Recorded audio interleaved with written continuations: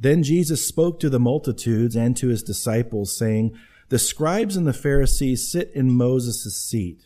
Therefore, whatever they tell you to observe, that observe and do, but do not do according to their works, for they say and do not do. For they bind heavy burdens, hard to bear, and lay them on men's shoulders, but they themselves will not move them with one of their fingers. But all their works they will do to be seen by men. They make their phylacteries broad and enlarge the borders of their garments. They love the best places at feasts, the best seats in the synagogue, greetings in the marketplaces, and to be called by men, Rabbi, Rabbi. But you do not be called Rabbi, for one is your teacher, the Christ, and you are all brethren. Do not call anyone on earth your father, for one is your Father who is in heaven. And do not be called teachers, for one is your teacher, the Christ. But he who is greatest among you shall be your servant. And whoever exalts himself will be humbled, and he who humbles himself will be exalted. But woe to you, scribes and Pharisees, hypocrites, for you shut up the kingdom of heaven against men, for you neither go in yourselves, nor do you allow those who are entering to go in. Woe to you, scribes and Pharisees, hypocrites, for you devour widows' houses, and for a pretense make long prayers. Therefore you will receive a greater condemnation. Woe to you, scribes and Pharisees, hypocrites, for you travel land and sea to win one proselyte, and then when he is won, you make him twice as much a son of hell as yourselves. Woe to you, blind guides, who say, whoever swears by the temple, it is nothing, but whoever swears by the gold of the temple, he is obliged to perform it. Fools and blind, for which is greater, the gold or the temple that sanctifies the gold? And whoever swears by the altar, it is nothing, but whoever swears by the gift that is on it is obliged to perform it. Fools and blind, for which is greater, the gift or the altar that sanctifies the gift? Therefore he who swears by the altar swears by it and by all things on it. He who swears by the temple swears by it and by him who dwells in it. And he who swears by heaven swears by the throne of God and by him who sits on it. Woe to you, scribes and Pharisees, hypocrites! For you pay tithe of mint and anise and cumin, and have neglected the weightier matters of the law, justice and mercy and faith. These you ought to have done without leaving the others undone. Blind guides who strain out a gnat and swallow a camel. Woe to you, scribes and Pharisees, hypocrites, for you cleanse the outside of the cup and dish, but inside they are full of extortion and self-indulgence. Blind Pharisee, first cleanse the inside of the cup and dish, that the outside of them may be clean also. Woe to you, scribes and Pharisees, hypocrites, for you are like whitewashed tombs, which indeed appear beautiful outwardly, but inside are full of dead men's bones and all uncleanness. Even so, you also outwardly appear righteous to men, but inside you are full of hypocrisy and lawlessness. Woe to you, scribes and Pharisees, hypocrites, because you build the tombs of the prophets and adorn the monuments of the righteous, and say, if we had lived in the days of our fathers, we would not have been partakers with them in the blood of the prophets. Therefore you are witnesses against yourselves that you are sons of those who murdered the prophets. Fill up, then, the measure of your father's guilt. Serpents, brood of vipers, how can you escape the condemnation of hell? Therefore, indeed, I send you prophets, wise men, and scribes. Some of them you will kill and crucify, and some of them you will scourge in your synagogues and persecute from city to city, that on you may come all the righteous bloodshed on the earth, from the blood of righteous Abel to the blood of Zechariah, son of Berechiah, whom you murdered between the temple and the altar. Assuredly, I say to you, all these things will come upon this generation. O Jerusalem, Jerusalem, the one who kills the prophets and stones those who are sent to her. How often I have wanted to gather your children together as a hen gathers her chicks under her wings, but you were not willing. See, your house is left to you desolate. For I say to you, you shall see me no more till you say, blessed is he who comes in the name of the Lord. Let's pray together. Thank you, Father, for your word. Would you speak to us now as only you can? We yield our hearts to you. We pray, Lord, that you would help us to be made more like Christ as a result of it, by your grace and by your Holy Spirit. We commit it to you in Jesus' name. Amen. Please be seated.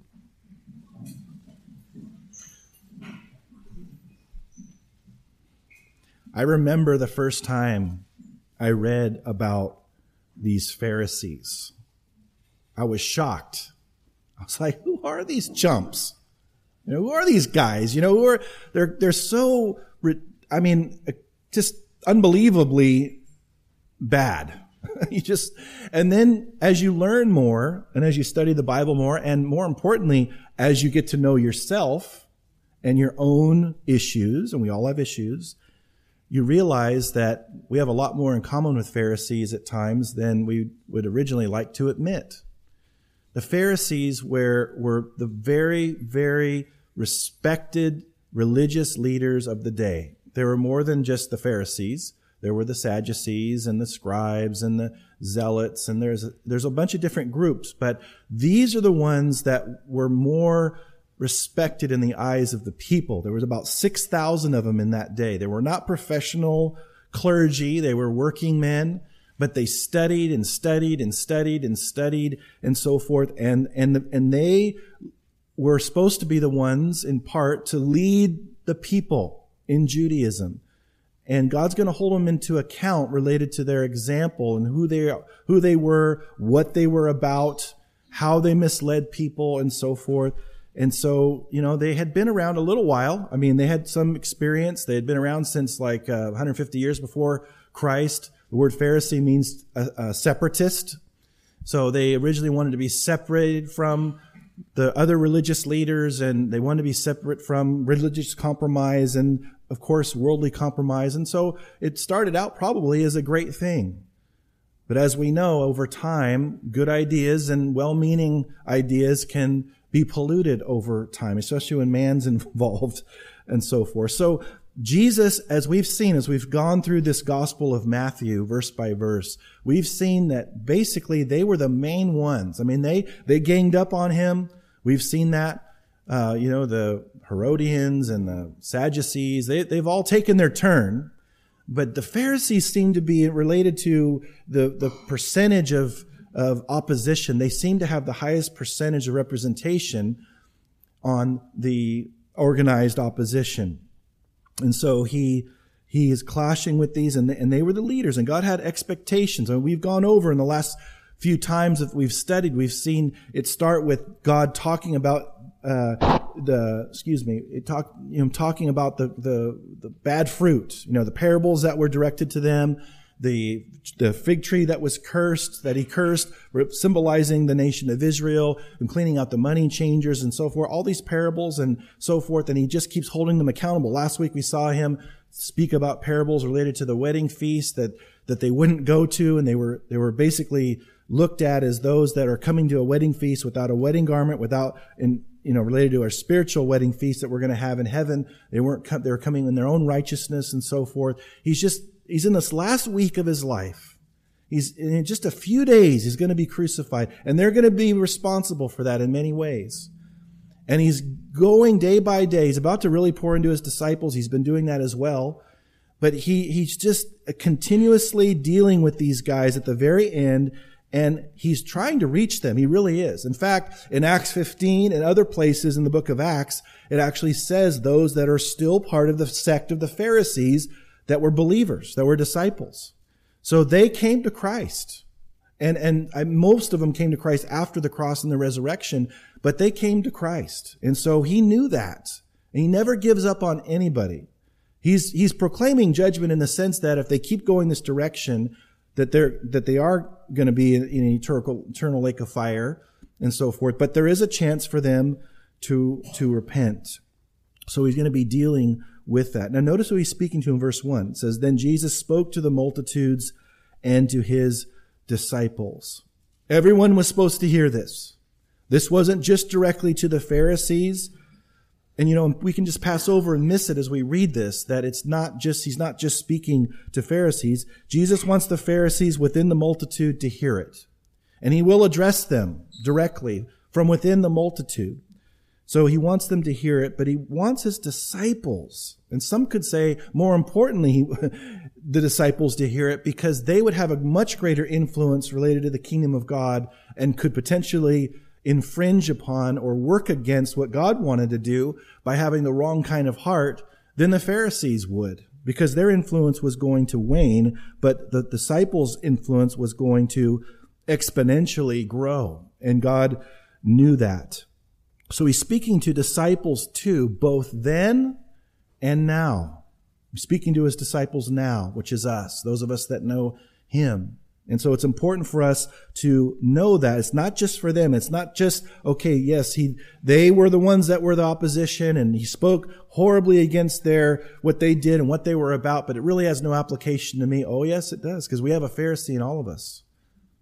There's no amens coming around, but I'm sure that you agree with me. There's a Pharisee in all of us. And so we're going to look at 13 characteristics of Pharisees today that are not good. And I remember being trained and so forth related to leadership and all of these things. And I had 8 mentors that the Lord graciously blessed me with. Tim, that we saw up here, is one of the 8 that God placed in my life. Pastor Chuck was one. There's a handful of them. And it was just pounded in me about unhealthy leadership and what a true leader looks like and all of that. And Matthew 23 was a main text for many of them to help us to see what it looks like to not be a bad leader. But it's applicable to every disciple because we are affecting people's lives. We are representing God as ambassadors of Christ to the world. In the Hebrews, it says that there's the priesthood of all believers. Or maybe it's Peter, but it's in one of those, the New Testament. There you go. The priesthood of all believers. And a priest represents God to the people and people to God. Though there's no office of priest anymore, but there is the priesthood of all believers where we represent to the world God. And so we have to represent the world correctly. So in that, the Pharisees were supposed to represent and point to the Messiah appropriately when he came, and they didn't, and they were all about all these other things, and they were guilty. So too, as we are ambassadors to the world and representing God to the world, we can stumble them. We can be hypocrites. We can be all these things, and we have to watch out. We have to be on guard against that.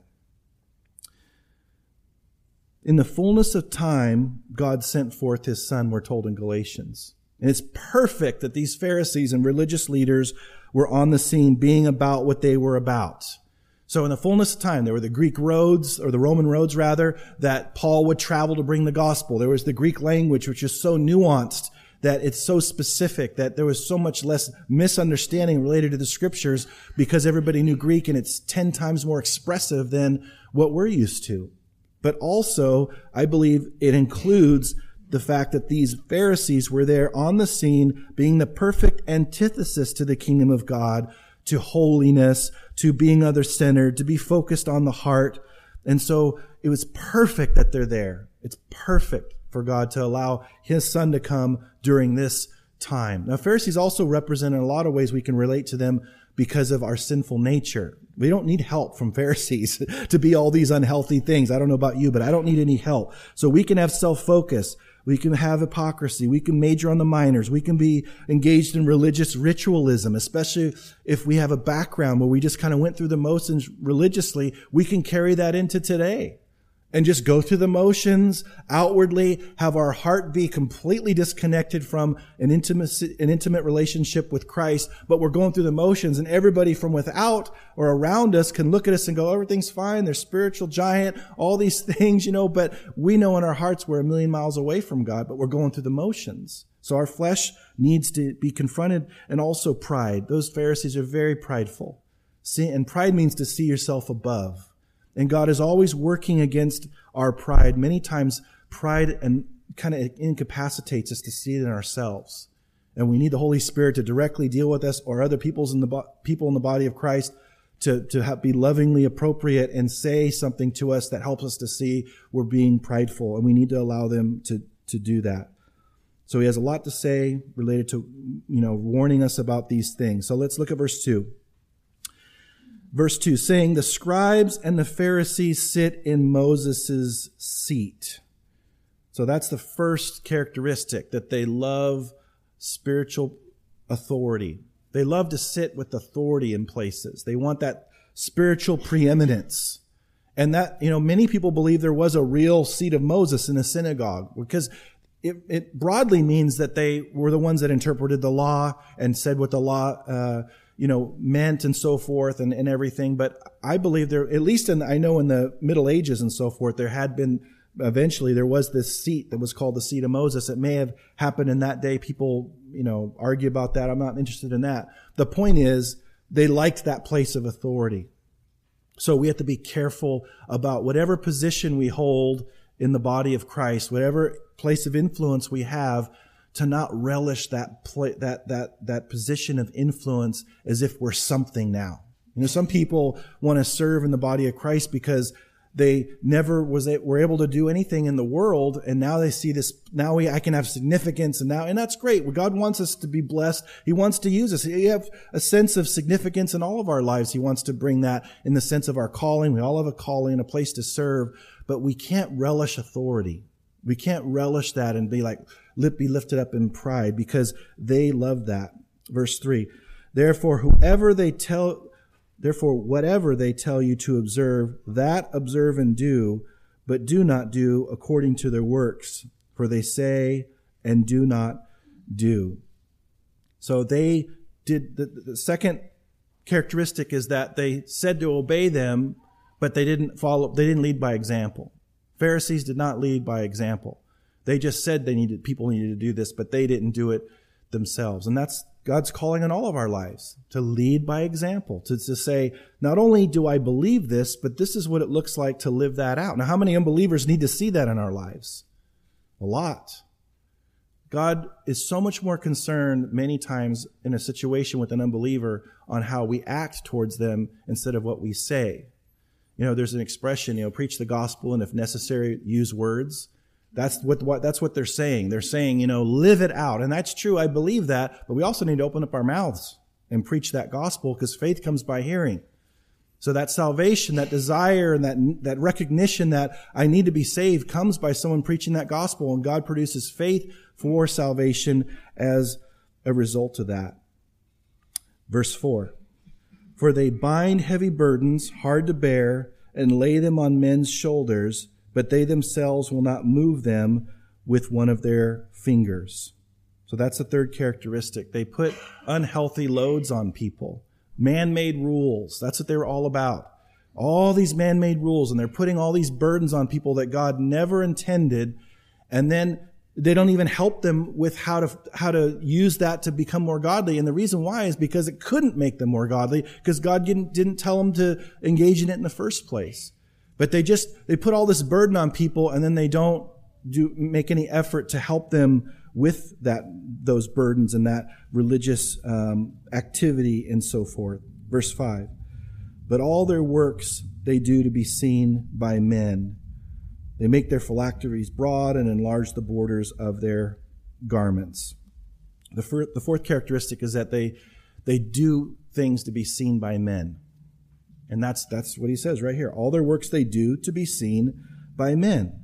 And they had phylacteries, these boxes with parts of the law written on them. They'd wear them on their forehead, or they'd wear them on their wrist. They still do today. When you go to Israel today, the Hasidic Jews, you'll see them walking around with a little box on their forehead or on their wrist and everything. And they just figured, if the bigger it is, the better, to just show how spiritual I am. Like, look at this. I have this massive, Amazon box with a smiley face on it, walking around, look how spiritual I am. It's like the bigger the Bible, the more spiritual. I don't think so. We can have a massive family Bible and carry that thing around and not be a godly example, not be mature. It's kind of the same thing, but outwardly they could project something. That's the issue. Projecting something about yourself that isn't reality just so you can have people respect you is very dangerous. So the question is, why do I do what I do for the Lord? Do I do it for accolades? Do I do it for leadership to notice? Do I do it because I'm trying to get some title, which he's going to get to in a moment? Or am I doing it because I love God and I love his people? And I don't care if anybody notices. I'm going to serve because I want to serve. I have a heart to serve. That should be the true motivation. Remember, Paul said in 1 Corinthians 13 that if I do anything, even allow my body to be burned as a martyr, and I'm not doing it in love, it counts as nothing. So that's the key. We can't do things to be seen by men. Verse 6. They love the best places at feasts, the best seats in the synagogues, greetings in the marketplaces, and to be called by men, Rabbi, Rabbi. They love the best spot. So that's number 5. It's like you love, a characteristic of a Pharisee is that you love the best for yourself. Whatever it is, you love, I'm going to have the best parking spot. I'm going to have the best seat no matter where I am. I want to be greeted. I want the best greeting. I mean, what is this little greeting that you're saying? You don't know who I am? I'm Rabbi so-and-so. You need to greet me the same way. If any leader commands that you call them a certain title, take off. Gone. Because they're getting something from the title. We're going to get to that in a second. They're getting something from that. And so God isn't into titles, and he isn't into honoring. And he isn't into honoring in many ways if it's done appropriately, but he's not into having us put ourselves first. He talked about at one point to take the lesser seat. Remember that when he shared that? And let the guest of honor exalt you, so that you don't go to the place of honor and then he say, oh no, your seat's better to be at the other side of the table, and then you have to be humbled in front of everybody. Just take the lesser seat. Take the lesser parking spot. Take we get in church, so we get tied to our seats. This is my spot. And I hear people say, they're sitting in my seat. Well, I don't see your name on it. And you better not put a name on it. Mix things up. Sit around with someone new that you never met before. We don't own anything, and so it shouldn't be about us. It shouldn't be about getting the best. And Jesus wasn't like that. See, Jesus wasn't any of these things. He didn't have to be at the center or try to put himself first. He said, I didn't come to be served, but to serve and give my life as a ransom for many. Verse 8, but you do not be called Rabbi, for one is your teacher, the Christ, and you are all brethren. Do not call anyone on earth your father, for one is your Father who is in heaven. And do not be called teachers, for one is your teacher, the Christ. So the 6th characteristic is Pharisees love titles. Power-hungry and self-focused leaders obsess and enjoy religious titles. And I don't know really that there's any place where someone insists in the New Testament to be called something, or even, when Paul would write to a church, he would say Paul, an apostle. He didn't say Pastor Paul. Not saying that's bad or whatever, but he's focused on what his calling is, who he is, not what his title is. I remember when I was taking martial arts. Don't laugh now. Don't laugh. It wasn't sumo wrestling, don't worry. But, it was a long time ago. It was a long time ago when I took it. So, yeah, it was a better fit. No one laughed then about the idea of me doing martial arts.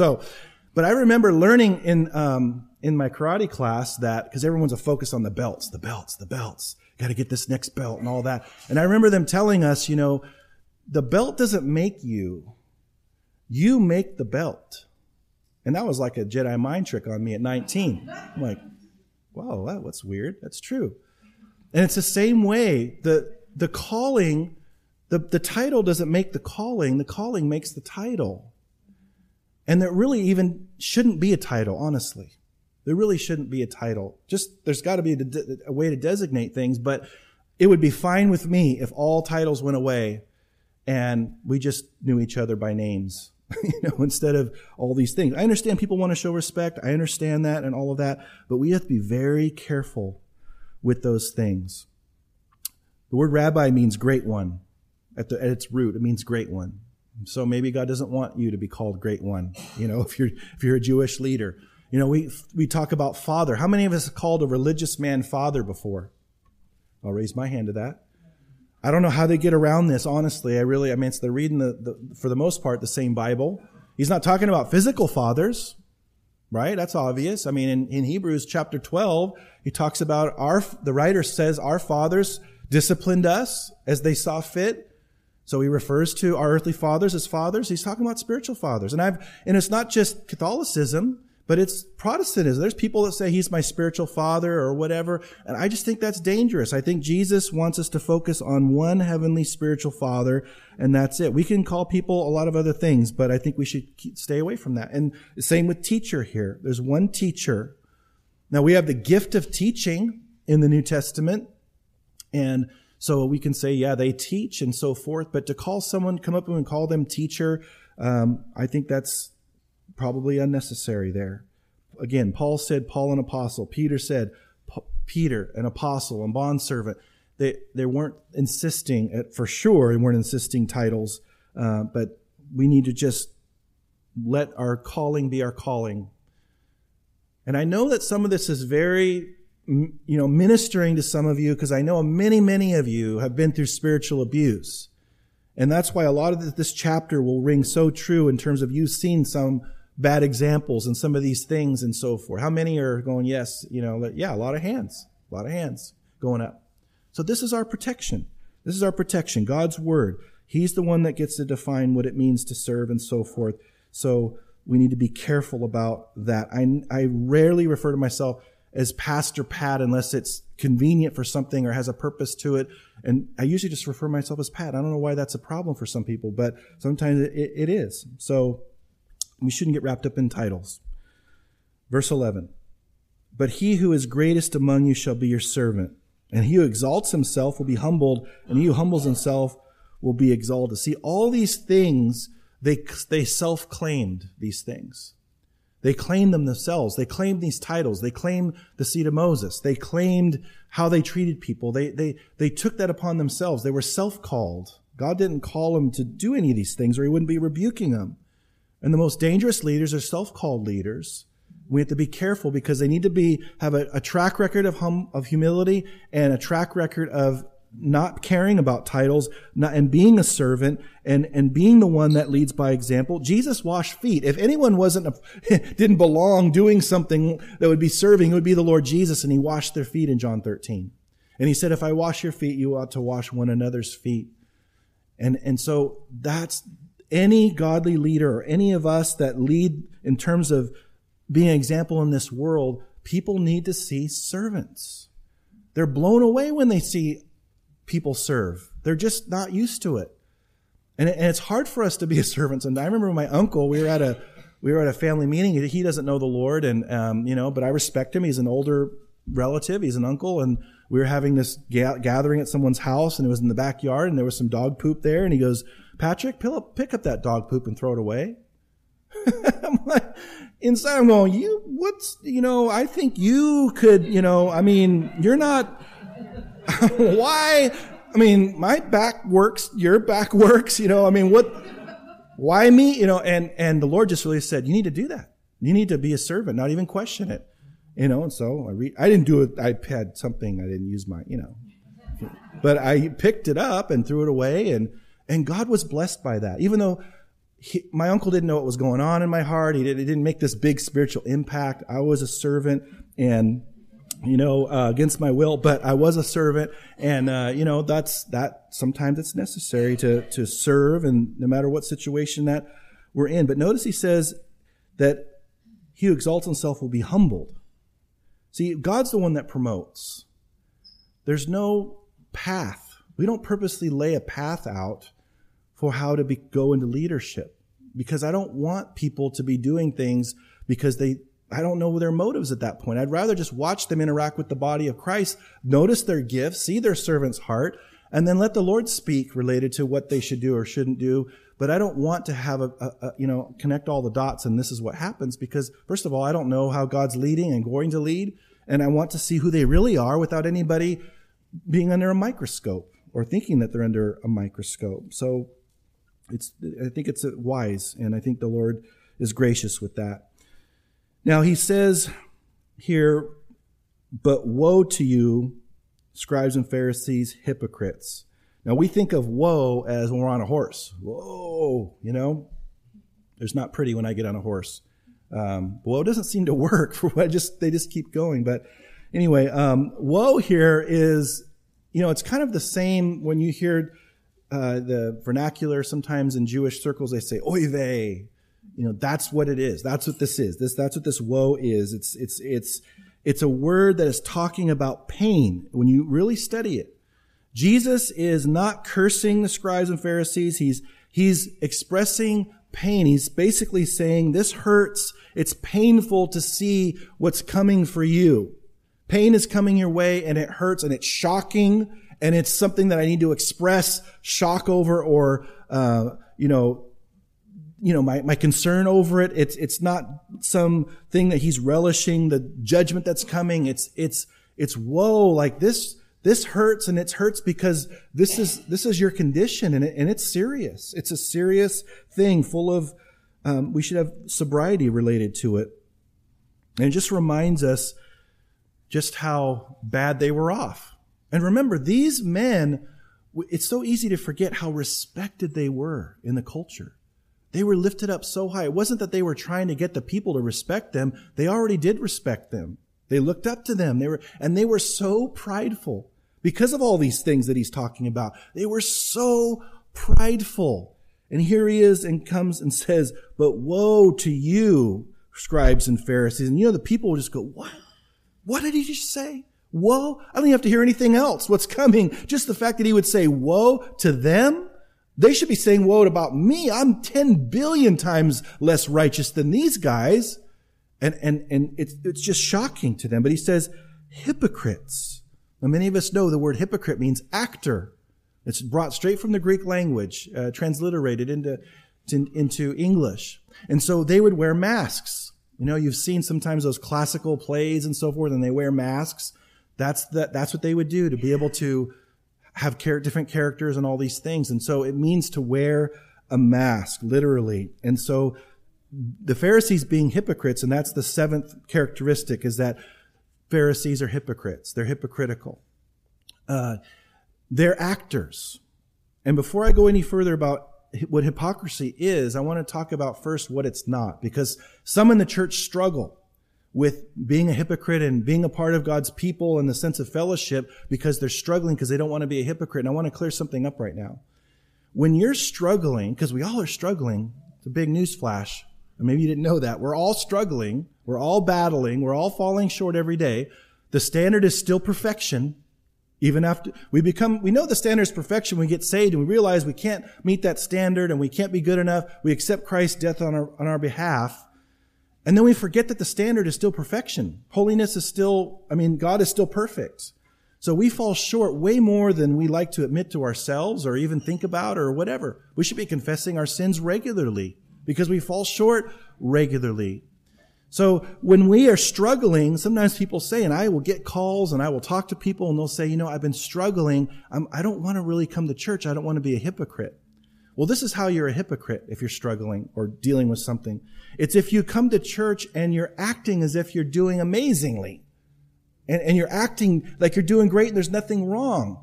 And you won't open up to people about your struggles or ask for prayer or any of those things. And you act like everything's great, but inside you're doing horribly and you're struggling the whole week. That's being a hypocrite. But coming to the hospital and saying, I have a broken leg, no one says they're being a hypocrite. But they go to the hospital with a broken leg and they're pretending like their leg's not broken, then they're being a hypocrite. So that's the difference. So you need to fall towards the Lord when you're struggling, not fall away. The enemy wants us to be sequestered away from the body of Christ. He knows that's when we're the most vulnerable. So when you're struggling, that's even more reason to be consistent and faithful and be among God's people, because that's where you get the help. It's like, I don't want to go to the hospital. I'm maimed right now, but I don't want to go to the hospital and be a hypocrite, because what are they going to think? Well, they're going to think that you belong here because you're maimed and you need medical help. That's how it is. But we don't think that. I don't want to go there. What are the nurses and doctors going to think? I'm sick. What are the people going to think? I'm sick. I'm in the emergency room. They're going to think that you need care. But we think, oh no, I can't do that because that's a place where everybody has it together. Well, then you misunderstood the whole purpose of why we come together. It's to help each other. We're all struggling. We're all falling short. And we're supposed to be gracious and loving and forgiving and patient and prayerful for one another. And so that's what he's aiming at, for us to be honest and open. But also, related to unbelievers, we have to be honest and not hypocrite. Act like we don't sin. We're basically perfect. I don't know if you knew that. You're going to work and saying that to them. I don't know if you know this, but I'm generally perfect. You wouldn't say that, but that's how we can act when we never tell or share our struggles or whatever. Or, and that's, what do people say? The church is full of hypocrites. And I know that most of that is just to to deflect anyone dealing with their own issues, but there's a lot of truth to that. There are a lot of hypocrites in the church. And the solution is to just be honest and open and have an environment where people can be open with their struggles and so forth. So very important. Then he says, for you shut up the kingdom of heaven against men, for you neither go in yourselves, nor do you allow those who are entering to go in. So the eighth characteristic is that we make it harder for people to go to heaven by our hypocrisy. And that's what God doesn't want. He wants people to have a good example of what it looks like to be a Christian, a needy Christian, a Christian that needs God's grace, a Christian that needs the body of Christ to be strong, a Christian that admits their shortcomings, that's honest and transparent with their struggles. Those are the things that an unbeliever can see and like, wow, they still need Jesus. Do you portray at work or at school that you don't need Jesus anymore? You needed him for salvation, but you have that now, and now you really don't need him anymore on a daily basis. We should be communicating by how we are among them in our words and our things that we do and everything as, I need Jesus every day. I need Jesus every day. He's not a crutch. He's a hospital. I need him completely every single day. So I just think of John Newton, who wrote Amazing Grace. He was on a slave ship before he became a Christian. So he never forgot that he was a wretch. God saved a wretch like me. And when we remember how far we've come, we always keep that in our minds. It helps us to be more open and honest with people and remind them that we need Jesus every day. Apart from Christ, I'm still without hope. I need Christ every single day. Verse 14, woe to you, scribes and Pharisees, hypocrites, for you devour widows' houses, and for a pretense you make long prayers. Therefore you will receive greater condemnation. The ninth characteristic is that Pharisees are self-serving. Take advantage of people. They see people as a means to an end. They would help these widows and go be a part of their need and so forth, but then they would get what they could get from them. And that's horrible. Just think about that. Widows, especially in that culture, and that's why God tells the church to be very engaged with widows and orphans, because they're in need. But even more so then, because there was no government assistance. There was nothing. It was just when you lost your husband, you lost a way for your family to have money. And so they would come in and they would take advantage of them, but also they would make these long prayers. Jesus talked about that. These babblings and they think they'll be heard by their many words and so forth. And again, it's more to be seen and more to look spiritual. And, we can pray in King James English. We can do all kinds of stuff that makes us look more spiritual than we really are. And God loves just help. That's a great prayer. Help. You ever just said that as a prayer? It's one of the best prayers that you can pray. Help. I mean, what would you say to your dad or your mom? You wouldn't say, well, amazing Father, and all this long thing, please bring assistance when it's acute need. I need assistance acutely or what, all this. You just say, help, Dad, help me. There's nothing wrong with that. But to pray to be people to be impressed with me or any of those things, or worse yet, think that you can impress God is horrific, and God doesn't want it. Verse 15, woe to you, scribes and Pharisees, hypocrites, for you travel land and sea to win one proselyte, and when he is won, you make him twice as much the son of hell as yourselves. Wow. Number 10, you add to God's word with man-made rules that don't help anybody. And that's what they would do. They would travel so far. Now, related to coming into Judaism, if you weren't born into it and didn't, all of that, you could either be a God-fearer or a proselyte. And you'd be a God-fearer if you started going to synagogue and all of that, and you would, Cornelius was an example in the book of Acts as a God-fearer. As a centurion, he wasn't a proselyte. And when you cross the line, you become circumcised, you obey the feasts and all those things. It's more serious, so he's saying you're basically winning one convert, and then you make them worse off than what they were before. So how do we as believers make people worse off after they've been, engaging us? We make them worse off by not telling them the truth. And some of that comes in the form of adding to their false sense of security. Just because someone tells you they're a Christian doesn't mean they're a Christian. Oh yeah, I'm a Christian. And you have to ask, well, what does that mean to you? Well, it means I was born in America, so I'm a Christian. It means that, well, I believe in God. Oh, you believe in God? Okay. A lot of people believe in God. The Jews believed in God. That wasn't good enough, or why did Christ have to come then? So what does that mean? Well, I'm religious. That's why I'm a Christian. Oh, well, they're religious before Christ. That wasn't good enough. Why are you a Christian? Well, I go to church. The Jews went to church. They went to synagogue every time. Wasn't good enough to go to heaven. See, you have to ask those questions. What does it mean? And see, are they born again? Have they had their sins forgiven? Have they repented? All those things. Because if we don't, and we accept their initial little thing that they're a Christian, and I'm not saying to be obnoxious with asking these questions or anything, but if we accept that and they're not a Christian, and then we keep treating them like that and give them this security that they're okay with God when really they're not, then haven't we made them worse off?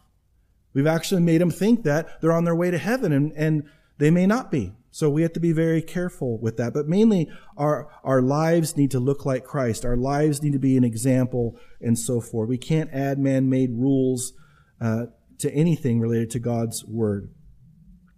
Now he gets into this long thing between 16 and 22. Let's read it. Woe to you, blind guides, who say, whoever swears by the temple, it is nothing. But whoever swears by the gold of the temple, he is obliged to perform it. Fools and blind, for which is greater, the gold or the temple that sanctifies the gold? And whoever swears by the altar, it is nothing. But because he's quoting them now, but whoever swears by the gift that is on it, he is obliged to perform it. Fools and blind, for which is greater, the gift or the altar that sanctifies the gift? Therefore, he who swears by the altar swears by it and all things on it. He who swears by the temple swears by it and by him who dwells in it. And he who swears by heaven swears by the throne of God and by him who sits on it. So this is all about oaths, and they were really big into oaths.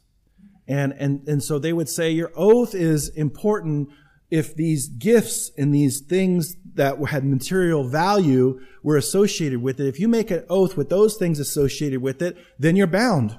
But if you just make them without those things, then they're not binding. And he's just saying that's ridiculous, because those things have value because what they're associated with. Not they in and of themselves in a spiritual sense. And so they're trying to find, and really the broader application is loopholes. They're trying to find loopholes to these things. And that's not, God isn't wanting a loophole relationship, where we try to find ways around His Word and make exceptions. And we've looked at that before, when they wouldn't provide for their family, their parents, when they were older, because the money, they said, that was set aside, they had committed to the Lord, and so they couldn't help provide for their parents. And He's saying that's horrible, horrible example. So Jesus said, you remember on the Sermon on the Mount when we looked at it, let your yes be yes and your no be no. Anything beyond that is of the devil. So he backs that up. And then he says, woe to you, scribes and Pharisees, hypocrites, for you pay tithe of mint and anise and cumin, and have neglected the weightier matters of the law, justice and mercy and faith. These you ought to have done without leaving the others undone. Blind guides who strain out a gnat and swallow a camel. So they would be so legalistic about giving even their herbs. 9 for me, 1 for you, God. 9 for me, 1 for you. Is like the whole thing. And they were neglecting all. And Jesus says, there's weightier matters of the law. Remember, the context is the law. They're trying to obey the law of Moses. So they're into all this stuff. And they're trying to show everybody else how obedient they are to these things. And so they would, part of that would be being concerned about if they swallowed a gnat. They would strain their wine or their drinks or whatever to make sure a gnat didn't get in there. In the law, in Leviticus, I think it's chapter 11, a gnat and a camel, both were unclean animals. So they would strain what they drank to make sure that no gnat got in, so they wouldn't be ceremonially unclean, but yet they would neglect all the other things that God really put a heavy premium on in the law. And he says what they are there: justice, mercy, and faith. So the 11th characteristic is they were majoring on the minors and ignoring God's emphasis on the heart.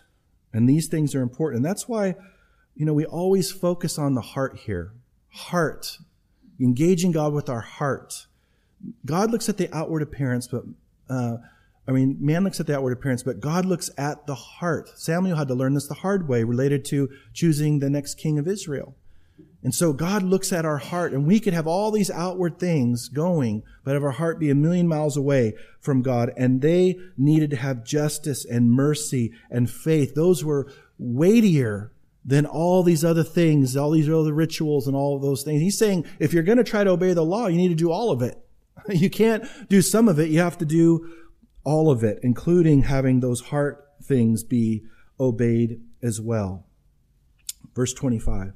Woe to you, scribes and Pharisees, hypocrites, for you cleanse the outside of the cup and dish, but inside they are full of extortion and self-indulgence. Blind Pharisee, first cleanse the inside of the cup and dish, that the outside of them may be clean also. The 12th characteristic is that there's an emphasis on external holiness. And I'd like you to imagine for a moment someone coming over your house. Now, when I was a bachelor, I haven't even started yet. When I was a bachelor, my dishes were quite interesting.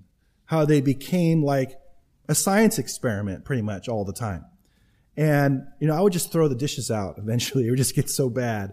I've come a long way. Thank the Lord. But, imagine if your dishes were disgusting. And that, they get bad at times with all of us, but they got really bad and you had company come over. It was someone really, really important. And to prepare, you just clean the outside of your cups. They were filled with mold and all this. You clean the outside. The dishes, you clean the underneath the dishes, but you didn't clean the surface and all these things. And then you served a meal and you presented those things to them with the inside filthy and the outside clean.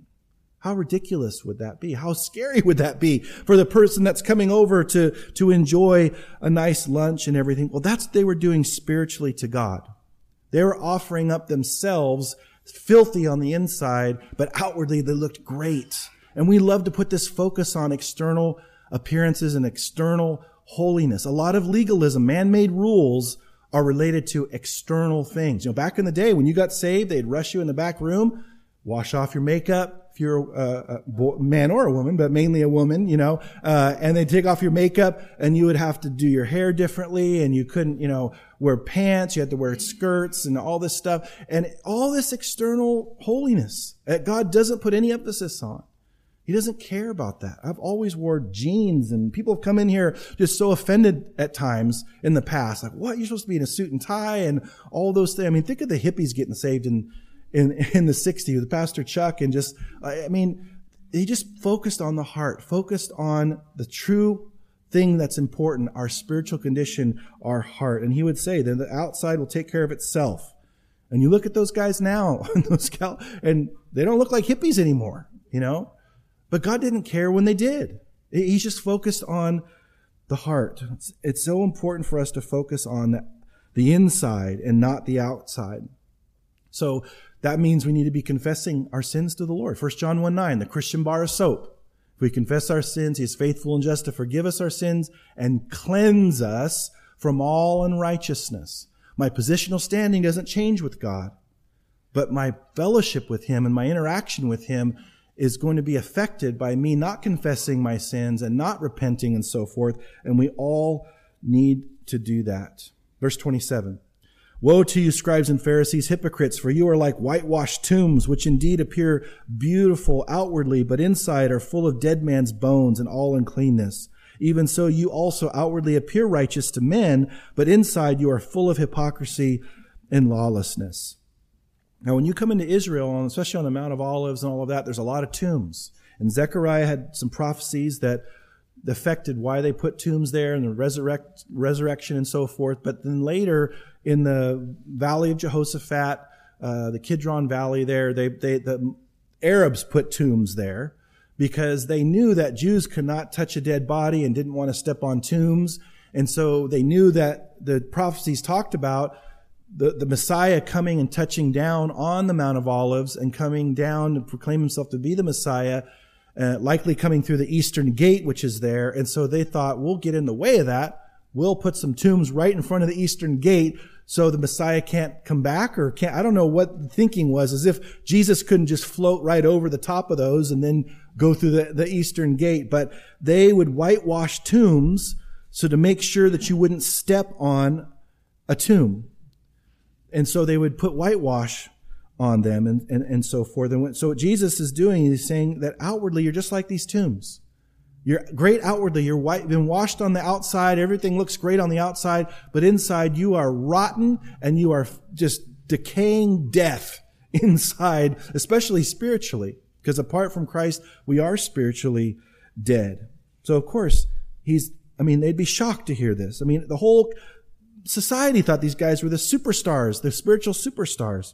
Verse 29, woe to you, scribes and Pharisees, hypocrites, because you build the tombs of the prophets and adorn the monuments of the righteous, and say, if we had lived in the days of our fathers, we would not have been partakers with them in the blood of the prophets.